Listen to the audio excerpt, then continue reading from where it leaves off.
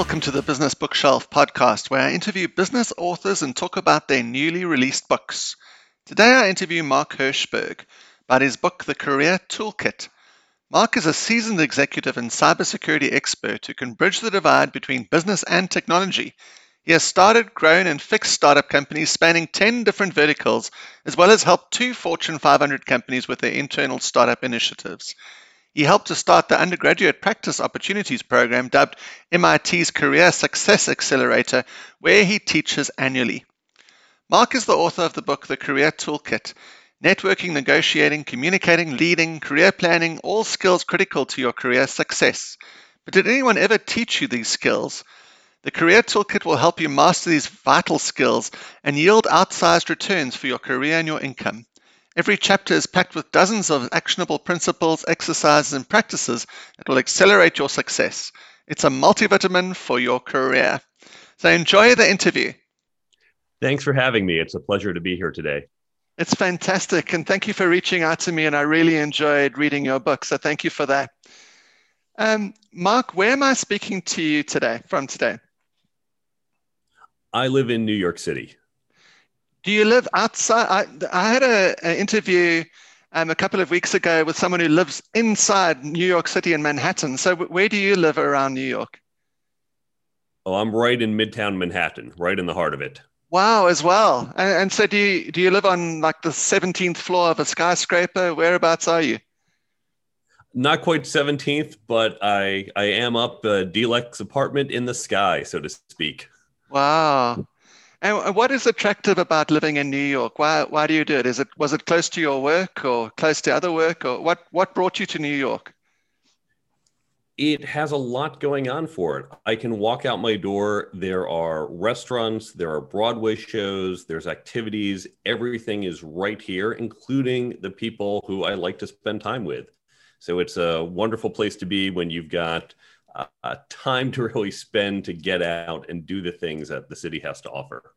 Yeah, I've been to New York City before. Wonderful place. Um, and so are you getting out now? Are the shows opening? I see Bruce Springsteen's going to have a show there soon. Are you going out to shows? Are they open? They're just starting to open up again in the next couple of weeks. Seeing shows come back, and maybe later this year I'll start getting out to them. Yeah, no, that'd be fantastic. The shows there are incredible. So, Mark, could you give us an overview of your career and what have you been doing and what are you doing to date? I started my career when I graduated from MIT. I was a software engineer during the dot-com era. And throughout my career, as you noted, I've been a CTO. I've built all sorts of companies in different verticals, lots of cybersecurity, some media and ad tech. I've built labor marketplaces, done all sorts of different really fun and exciting things. And even though I have the CTO title, I've also run data science and product. I've run HR. I've run marketing at some of these companies. So the great thing about startups is I've had a really wide set of experiences. Now, early in my career, I realized that if I wanted to become a CTO, it wasn't simply about being the best engineer. It wasn't simply about writing really good code. In fact, to be a CTO, more important than writing good code is that I have these other skills: leadership, communication, team building, negotiation, all these skills, but no one ever taught them to me. So I had to go out and develop them in myself. And as I was doing this, I realized these skills aren't just for executives. They're for everyone. All of us from our first day right out of school can benefit from leadership skills, from negotiation skills. So I began to train up people on my team. Shortly after, MIT had gotten similar types of feedback. Corporate America was saying to MIT, look, your students, obviously they're smart, but the skills we're looking for, and not just for MIT students, this is universal across all colleges, across all experience levels. Corporate America said, the skills we want to see are leadership, communication, teamwork, all these great skills that the universities don't teach. So MIT wanted to start a program to address this. I heard about this and reached out and said, I've been working on this with my own company and I've got some material. I'm happy to help. So MIT said, yes, please help us develop this class. Wow. And then they said, you know what? We've got these great professors They're really smart, but they're not practitioners. It'd be great if we could get you and some folks like you to come help teach the class. And so that's what I've been doing for the past 20 years, in addition to my primary CTO and startup work. Sure, that's fantastic. And were you living in Boston at the time? I was living in Boston for most of this time. I moved to New York about 15 years ago, I think. And so I was a little more engaged when I was in Boston and can pop over for an evening activity. Now I go up for certain parts of the program. I'm not as involved in all the parts, but for some of the key parts, I always go up for it. Fantastic. So that leads to the book, and congratulations on your book. I really enjoyed it as well, called The Career Toolkit. And so over the years, the 20 years that you were working with MIT, did you start thinking of putting a book together? And then why did you eventually do that? Like, it's quite hard work putting a book together.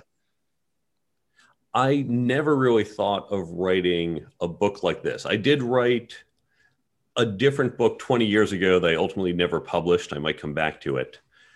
But what I realized is our students, they take the class, and then if you're a college student and you're anything like I was, you forget everything as soon as the class is over. Of course. I thought, we want to write up notes, just something so they have some information. It's a very hands-on interactive class, so they're not doing a lot of note-taking. I thought, let me just write up some notes for them.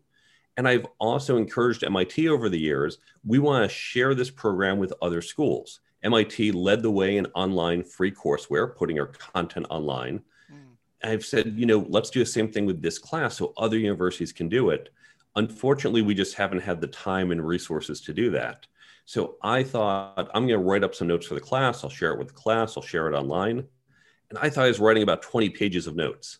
But 20 pages quickly grew, became 40, then 80. And well, eventually, once it got over 100, I thought, maybe these aren't notes. Maybe this is a book. And that's how the book came to life. Wow. And I think it's essential reading for everyone. I mean, even I, as a 50-year-old guy, I'm going through, like I'll share later on, different aspects of your book now, even at 50. But we can't go through your whole book, obviously, and people need to buy it. So it's called the Career Toolkit. And maybe we can just dive into a few areas of it, starting with developing a career plan. Now, I know when I started just out of school, I didn't know what I was doing. And so, I went for a course and then I jumped into the IT world after that, because it's quite daunting. You actually have no idea. But so can you give us some rough guidance to someone who's listening, who maybe passes it on to their children? How do you go about developing a career plan? You begin by asking yourself a series of questions. These questions are in the book. They're also available as a free download on the website. And these are questions like, what's important to you in life? Do you want to make lots of money? Do you want certain types of challenges? Are there industries you want to work in? Are there places you want to live? Are there certain lifestyles or job styles you might want? Some people want a very structured job. I want to be there 9 to 5, and then when I leave, not have to worry about it. Other people say, I don't want to be chained to a desk. I don't want to have to show up at a certain time. I want more flexibility.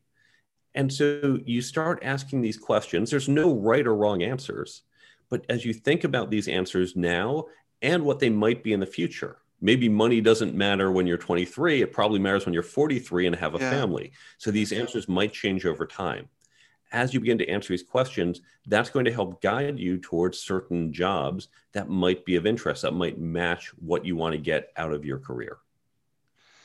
Absolutely. And you say in the book that, the initial jobs obviously don't pay you much. And then you get to, what did you say, the top 5% or 10%, or, later on in your career, that's when you eventually start making money. So you have to realize that you put a lot of grind in to get to the point where you're actually going to be established and making money. That's right, isn't it? Well, it will vary a bit by career. So if you think about doctors, if you're a doctor, you're spending 4 years in college and then 4 more years in med school. Then as a resident, you're making extremely little money. You've been working so hard in college and grad school. As a resident, you're working very long shifts. You have lots of work and no money. But then at a certain point, once you complete residency, all of a sudden, now you jump up literally 10x even more when you become a doctor and you make a lot more money. Now, that's a career path that has certain delayed compensation. You might not be making significant money until your 30s. Your friends who went off and joined some big tech company at 22 are making lots of money, living a great lifestyle, and you're thinking, I'm working more and earning less, but that's going to flip later in life.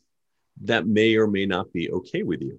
So you have to decide if that's going to be right. If you become a teacher, at least here in the US, you are not choosing a job that's going to be paying very well, but you get other benefits from it that might be more important to you than money. Mm. And then I found for my career, particularly when I started out, I was a developer. And then I realized that actually I probably didn't have the maybe even the mental capability to program in those days, and at least to focus for long periods of time and get things 100% correct. And so then I went into like sales side from a technical point of view, and now I'm in sales directly. And so I suppose it's good to realize that your career is going to change and you're going to learn your strengths and your weaknesses over time. And then a career is going to take lots of twists and turns as you go along this career plan. Absolutely. And this is one of the reasons it's very important to constantly update your plan. A lot of people hear, well, how do you plan for 20 years? You can't predict everything. Of course not. We know in our office projects at work, if you have a project that's going to be 6 months or a year, you're not going to get that perfectly right. And that's why we have these checkpoints, right? Okay, we've been working on this for a month or a quarter. How are we doing? Oh, we're behind over here, but we're ahead over here. Here's a new risk we didn't think about. And sometimes, of course, as we're doing this, the CEO says, oh, listen, everyone, I know we're trying to aim towards this goal at this time, but something happened in the market. We have to shift where we're trying to go, right? So our plans will change in the corporate world, same thing in our careers. So what you want to do is at least once a year, sit down, spend even just an hour or two and think, are these still the goals that I want? Where I'm trying to get to, that job in 3 years, 8 years, 15 years, whatever you're looking forward to, is that still the job that you want? Has money become more or less important? Where you want to live? Maybe now you're married and your spouse says, we can't keep living in this city. We have to go to this other place. Okay, that's going to impact your job. So you want to do this adjustment. Think, are your goals still accurate? If not, adjust them. And then as your goals change, what does that mean to the actual plan, the steps that you created to get to those goals? You need to adjust that as well. Yeah, absolutely. And so, Mark, we're going to go on to the next area of your book, or in another area of your book, called having a mentor. And I've often read, obviously that's really important and it can guide you and help you along your career that you've chosen. But I personally have never had a mentor, and I don't know how to pick one. Even at 50, I should probably have a mentor. So would you encourage someone to find a mentor, and maybe more importantly, who should you choose? And, because it's almost like dating in a way. Someone has to invest time in you and you have to invest time in them. So it needs to be a special person that you ask to be a mentor. All of us can benefit from mentors at any age. Yeah. And you don't have to have a mentor who's necessarily older than you. It's just someone who has more knowledge or experience in an area in which you want to develop. What you want to do is find such a person. You say, oh, that person, she's got this knowledge or experience. She's got something and I can learn from her. So you find the person, then you need to make sure the person's interested in being your mentor. I know some people like to just reach out cold and say, hi, stranger on the internet, you're impressive. Will you please mentor me? And some people who don't have much going on might say, oh, that's wonderful. But usually the more successful people who you want as mentors, well, they're busy and they don't have time to spend with a stranger. So it's probably someone you've met. Or if you don't know this person, maybe you can find a way to meet this person, go to an event that this person might be at, or find a mutual connection. And once you've met that person, see if you do have a good relationship, at least initially. And then as you get to know her, reach out and say, I could really use you as a mentor, and set the expectations. What does that mean? Some people are thinking, oh, this means I'm going to call you anytime I have a problem, day or night. Yeah. For others, it's we're going to get together and have coffee every other month, right? Make sure you're clear on what these expectations are and make it clear that what you're trying to get out of this relationship. Remember as well, mentoring is a two-way street. If you're just taking, if you're saying, you mentor, give me, because this is what I need, Yeah. that's not great for the mentor. So find a way to give back and help your mentor as well. And so you mentioned every other month. So can it be as little as that, or should it be once a month or every 2 weeks? How often would you say you should meet your mentor? Is it really up to, the mentor and your relationship? It really is. And it Okay. depends on the dynamic, the time availability of each of you, but also the need. If you are younger, it might be you want to meet with someone a little more often. If you're, say, 22, 23, just out of school, you probably have a lot more questions. If you're 40 and maybe you just became an executive for the first time, you might just need a little bit of guidance, but you've been leading people for a while. You generally know what to do. It's just occasionally a little extra guidance can help. So it really depends on the needs of the people. Absolutely. And another really, really important tool to have is networking. And I've got progressively better at that, as you can imagine, over the years. But when I started out, just after school and entering the job market, my networking was atrocious. So maybe, and also it's a whole new world today. Like in 2 years ago, you could go to events, you could go to different meetups, all those kind of things to network, and now it's not as easy. So maybe could you give us some pointers on how to network effectively and maybe network effectively today? Most people confuse networking with adding people to their address book. Saying that you've added someone on LinkedIn and this person is now in your network is like saying you went on a dating app and swiped right and this person's now your significant other. We know that's not the case, right? You don't say, oh, look, I swiped right, she swiped right. Great. This is my girlfriend now. Yeah. What happens? You've expressed mutual interest, but now you have to build the relationship. Right now, you would, in that case, start dating. With our professional relationships, the same thing. You meet someone, you exchange business cards, you connect on LinkedIn, but you have to build the relationship.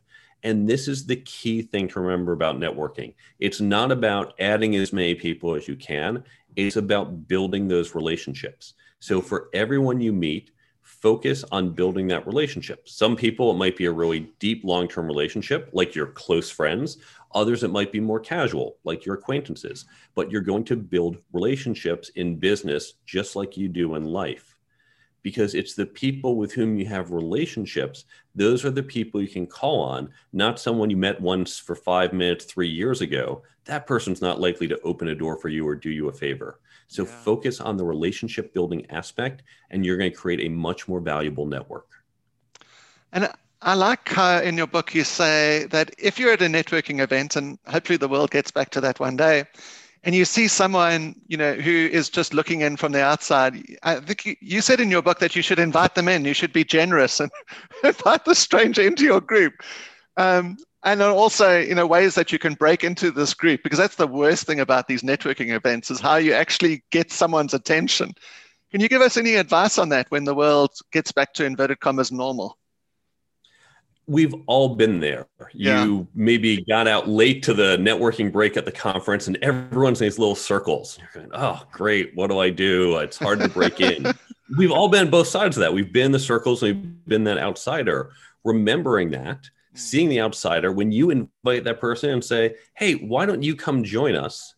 Right? You just did a huge favor for that person, right? Because this person's awkwardly standing there. That person now, their first impression of you is a warm, positive one. And this person might be a wonderful future connection of yours. There was a really interesting tip, and unfortunately, I'm forgetting where this came from. I have in my notes. They said, think of croissants, not bagels. Instead of standing in a circle like a bagel with the hole in the middle, think of your group as a croissant, right? As a semicircle. So it's always open. So it's always easy for someone to walk up and approach and join that croissant, join that semicircle. I think that's a really brilliant idea. Well, hopefully that happens more. Maybe if a couple of people listening to this interview can do that, that'll make the world a happier place. And now on to the interview and the job. So that's obviously very, very important. And it's something that you're going to do your whole entire life. You're probably not going to have a job for the next 20, 30, 40 years and retire. You're probably going to go through interview after interview after interview. And I think it's, as like everything, it's something that you can learn, you can perfect and get really good at. So can you tell us any advice? Can you give us any advice on how to interview, how to get hired, and some advice on the thought process a job applicant should have? Yeah, I'll start with just two really core pieces of advice. Now, one thing I do in my book, the interview chapter is broken into two parts, from the candidate side and from the interviewer side. And this is remarkably ironic when you think about it. When I have spoken to people, even executives of major companies you will have heard of, and I've asked them, have you had any interview training? They say, no, of course not. When would I get that? Right? But for most of us, when we are white collar workers, part of our job is to interview other candidates. And certainly as you become a more senior person, a leader, you need to interview lots of people. We say people are our most important asset, finding the right people so important, but we have put zero training into how someone can effectively interview. So everyone should spend some time learning how to be an interviewer, how to be on the hiring side of the desk. And when you do so, when you watch it from that side, even if you're just a fly on the wall, even if you say to your boss, listen, can I just sit in on a few interviews? You're going to get such a different perspective. You're going to learn so much more about interviewing by watching other candidates. What do they do well? What do they do poorly? How can I do those things better or not worse, depending on the quality, in my own interviewing skill? So all of us should spend time learning to be a better interviewer. Now, from the candidate side, most people show up and I think, well, this is who I am. And I just need to say, here's what I do. I'll run you through my resume. What's that? You need to hire me. I'm the one for you. Yes. Well, they think, right, just tell them all the great things I've done. And hopefully I've blasted them with enough good things that they'll want me. And that's taking that square peg that you are and shoving you into that round hole. And hopefully it's enough of a fit.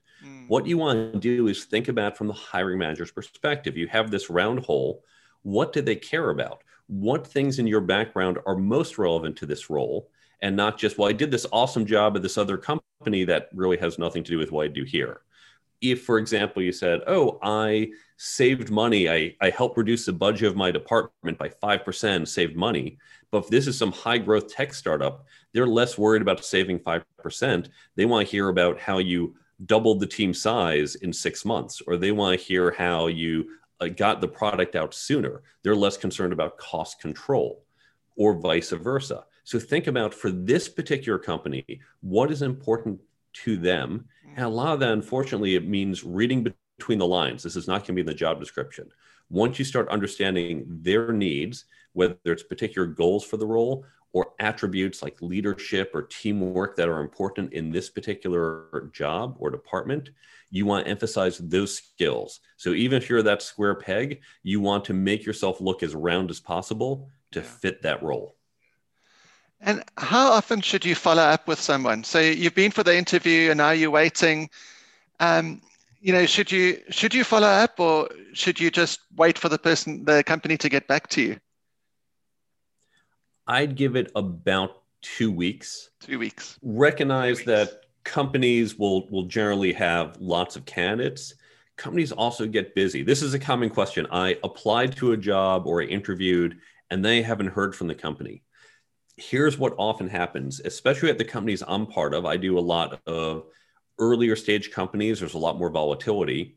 Say, oh, we have this role. Okay, let's go post the role, start getting resumes. Oh, you know what? We have a shift in priorities, a shift in projects. We have a new partnership that's really critical, or we just lost a major customer. Do I still want to hire for this role? Well, let me see what happens over the next couple of weeks. Yeah. So I might put that role on hold. Nothing to do with any of the candidates. And this can happen at any point after I get the resumes, after I interviewed a few people. So don't take it personally if you haven't heard back. But certainly if it's been 2 weeks or more, it's reasonable to just reach back out and say, I just want to check in on the status and where things are. I remember driving on holiday And I just thought I would, follow up on this particular. I was waiting for the offer, and as I was driving, I had a telephone call on the trip, saying that they were restructuring, they were looking at their different options, and they were going to put the position on hold for a couple of months. It's like a disaster. Um, and so, Mark, if once you've done all the interviewing and you've been through the 27 interviews and you've done the presentation and whatever else, the hoops they make you jump through, then they get down to, say, discussing your salary. And you mentioned in the book that, if you can get a bit more, because the company is obviously wanting to pay you as little as possible. And so if you can get like $1,000 a year, I think you mentioned, then over the span of 25 years, then that turns out to be a lot. But my experience is that they ask you this dreaded question. That they say, how much were you earning how much are you earning at your current job? Because what they want to do is just take your salary and add 10% on, and then hopefully that'll entice you across, even though that same position could be double your salary. So how do you get away from not revealing how much you're currently earning without sounding confrontational? Yeah, let me go back to the analogy that you were mentioning, then we'll talk about how to do that. Yeah. In the book, I give the example, if you're sitting there waiting for a $70,000 a year job and you go and negotiate and you get $71,000, right? So $1,000 more, that's not a huge lift. If you sit in that job the next 30 years of your career, you do nothing else, you just earned $1,000 more for 30 years. You just earned $30,000 more from one single 5-minute negotiation. But of course, you're not going to stay in this job for 30 years. You'll have other jobs, you'll have other promotions, you'll have other opportunities for raises. So if you just learn to network, not about being the world's greatest negotiate. It's not about being the world's greatest negotiator, but if you learn to negotiate just a little bit better, you can add tens of thousands, even hundreds of thousands of dollars to your lifetime earnings. When you think about it this way, you are doing yourself such a disservice if you don't even read a single book on negotiations or take a single class. All of us should invest in our negotiating skills. Now, you brought up a very common point that they say, what do you make at your last job? They say, oh, great, we'll pay you that plus X. Yeah. Small raise, small percentage more. And this particularly here in the US, where we know there are certain classes such as women who are typically underpaid, this continues to hurt them. Because if a man and woman come out of school and he makes 60 and she makes 55, and every subsequent job, they get a 10% raise, he keeps getting bigger and bigger raises, increasing that gap. It's for this reason that in certain states in the US, they've actually made it illegal to ask that question. Now, what I've done in the past, in my jobs, I put in my contract a confidentiality clause. And in that clause, it says we both agree, both parties, the company and myself, agree that we cannot reveal my compensation to third parties other than the standard disclaimers, their accountants, lawyers, necessary third parties. Most companies are fine with this. If they aren't, I'd even make it one way. I'd even say, okay, you know what? I'm just going to put this in the contract that I can't. Yeah. The reason I do this is a very old military strategy. This comes back all the way from Sun Tzu. Sun Tzu said, when you go to the enemy's shores, burn your boats, because at this point, your army knows, right, you're either fighting and winning or you're dying, right? There's no turning back. You have eliminated that option for your army. You've eliminated the ability for the army to leave. When I put this clause in my contract and they say, what do you make at your last job? My answer is, I can't tell you. That's brilliant. I have a clause that prevents me. I'd love to tell you, but I can't. And if they push, well, you're not asking me to violate a contract, are you? I think people should say that even if they don't have a clause in their contract. It sounds brilliant. That's excellent. I've never heard of that before. Mark, that's really brilliant. I thank you for that. That's awesome. Only once did they ever ask to see it. I said, sure, I will give you a redacted contract. I'll cross out, black out what the number is, but I'll show you the rest of the contract that says, here's the part where I can't say it. That is awesome. Thank you, Mark. Just to remind the listeners that we're speaking to Mark Herschberg on his great book, The Career Toolkit. And so we've been speaking about career plans, about interviewing, about not about communication actually, about networking, and also, around negotiating a job offer. So Mark, what are you doing for the rest of 2021? Halfway through the year, you marketing your book like crazy. What does the rest of the year look like for you? I'll continue to market my book. I've been going on hundreds of podcasts. Now that the world is opening up, I'm going to be doing more in-person events, both book events, and I've been engaged to do certain public speaking at different events. So I'm looking forward to that and actually seeing people in person. I've also, in my own career, I wound up stepping back and doing fractional CTO work, becoming a consultant to give me time to market the book. I'm probably going to look to shift back to joining one company and focusing on growing that business later this year. And then I have with the book, there's an app that goes with my book. I've built a general version of this. So the app helps you retain information. The app has a lot of the great tips from the book, and it pops up one of these tips each day. So as you read the book, It helps remind you about it to reinforce it. Or if, say, you're about to go into negotiation, you open up the app and go, quick, what were those tips? And you get that refresher. So I built that for my book, but I've built it as a general purpose app, as a white label app, so other authors can use this to promote their books and help their readers retain the information better. So I'll be looking to launch that probably later this year as well. That is awesome. And I forgot to mention that your website is thecareertoolkit.com. So thecareertoolkitbook.com. Sorry, thecareertoolkitbook.com. I'll have the link in the show notes. And there you can, the app is on the right-hand side next to buy a book, and you've got resources and media, a synopsis of the book. And you say you can download sections of the book here as well? If you go to the website, thecareertoolkitbook.com, not only can you learn more about the book, including where to buy it, or get in touch with me or follow me on social media, there is the app page you mentioned, and that will take you right to the Apple or Android store, so you can download the free app.